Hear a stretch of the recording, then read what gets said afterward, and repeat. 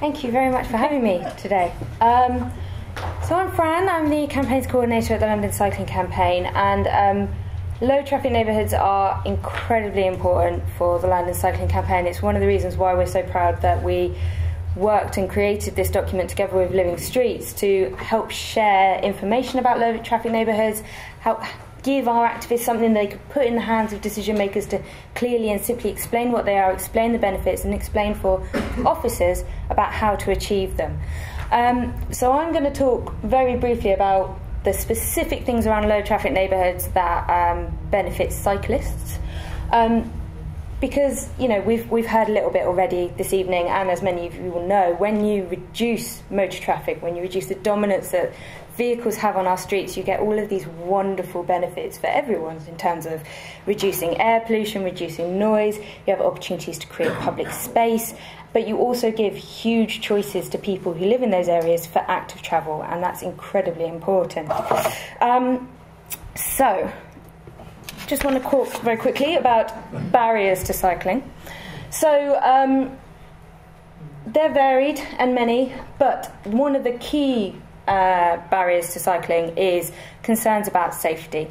So, you know, we're often told, oh, well, if you go down the back streets, they're quiet, it's lovely. But with apps like Google Maps and Waze, our quiet streets are increasingly not quiet, especially as cars and traffic are directed down them to cut 30 seconds off a journey. It's not okay.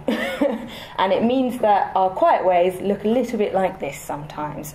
This is Quiet Way 5. This is where Fenton Road, which is a massive rat run, cuts right across the quiet way, makes it really dangerous. And this is where, you know, we're meant to be sending our less confident cyclists. So it's not ideal. But it's also not appropriate to put physically protected cycle tracks on every single road in London. It's not going to work. And so we need to work out, how do we make these environments safe for cycling? It's attractive for cycling, comfortable for everyone from kids to grandparents to cycle on, without having to make cycle lanes on every single road. And the way to do that is to drastically cut the traffic that's using them, making them access only for residents, making sure that the people who are using those roads want to be on those roads. It's not people cutting through those roads who are putting all of the impacts of their traffic on roads that they don't live on. So, how low traffic should a low traffic neighbourhood be? So at the London Cycling Campaign, we have a policy which says that if a road has 2,000 PCUs a day, so that's essentially the volume of traffic that goes down it per day, it should either be segregated for cyclists, or the road, the PCUs need to be drastically cut. The Dutch Crow manual, which is sort of the gold standard of cycling standards, goes even lower and says the PCUs need to be 1,500, or you segregate or cut them.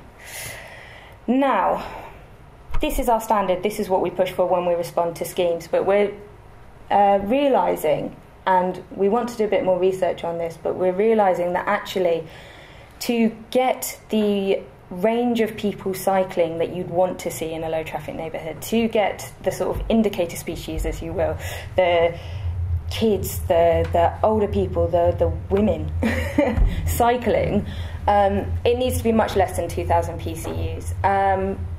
Clyde from Waltham Forest is here, he might correct me on some of these stats, but we believe that in the Waltham Forest Village scheme, which was one of the first and hugely successful, through the filtering that they have done over 12 roads, 7 of those roads were cut well below 1,000 passenger car units per day.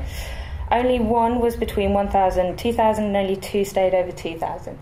And the levels of cycling, the levels of walking, the complete transformation of Waltham Forest Village has been down to it being dramatically lower than 2,000 PCUs. So that's kind of, we want less than 1,000 PCUs as our standard. So filter placement is also quite interesting. You can do a lot when you're placing filters on roads. So not only can you create public space, which you can use for seating, for art, for the community, for greening, but But you can also improve safety by your filter placement. So this one, it's not the best picture because it's dark, but I have shamelessly nicked all of my pictures from E17 modal filters, which you should follow if you want to see lots of glorious photos of modal filters. So this one, they've placed the filter at the edge of the cell, so you've got the main road going along the back there, and that's the filter. What that's enabled Waltham Forest to do is just extend the pavement the whole way across the mouth of the road there, and you've got the cycle lane, which also extends the whole way across the mouth of the road. It reduces turning movements, which makes the cycle lane a lot safer, and the pavement a lot safer, and it just makes the whole... it just means that when you're thinking about placing your filters, you can get huge benefits of where you put them. So that's quite important as well. And Chris touched on this briefly around low traffic neighbourhoods that you build a network very quickly.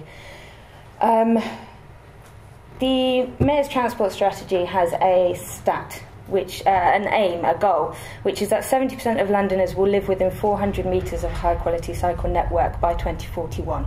That's a big goal, considering what our network looks like at the moment. And again, that network isn't going to be made up of physically protected cycle tracks on every single road. It's going to be made up of quiet residential streets where people can cycle safely and comfortably.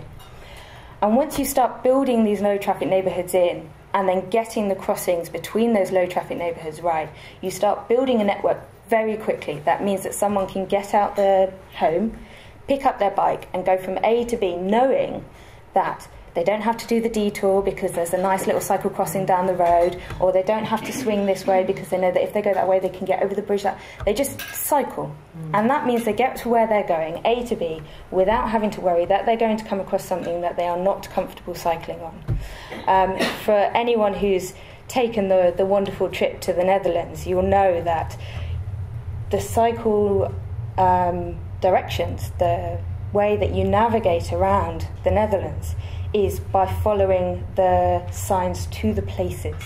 So you don't have to search, following the signs to the places. So you go out the door and you go, I want to go to Croydon Town Centre. The sign for Croydon Town Centre says that way, so I go that way. You don't have to stick to a particular route. You don't have to look out for the signs that are going to send you round the houses all the way there. You get on your bike and you go, and you're safe in the knowledge that you're going to get there.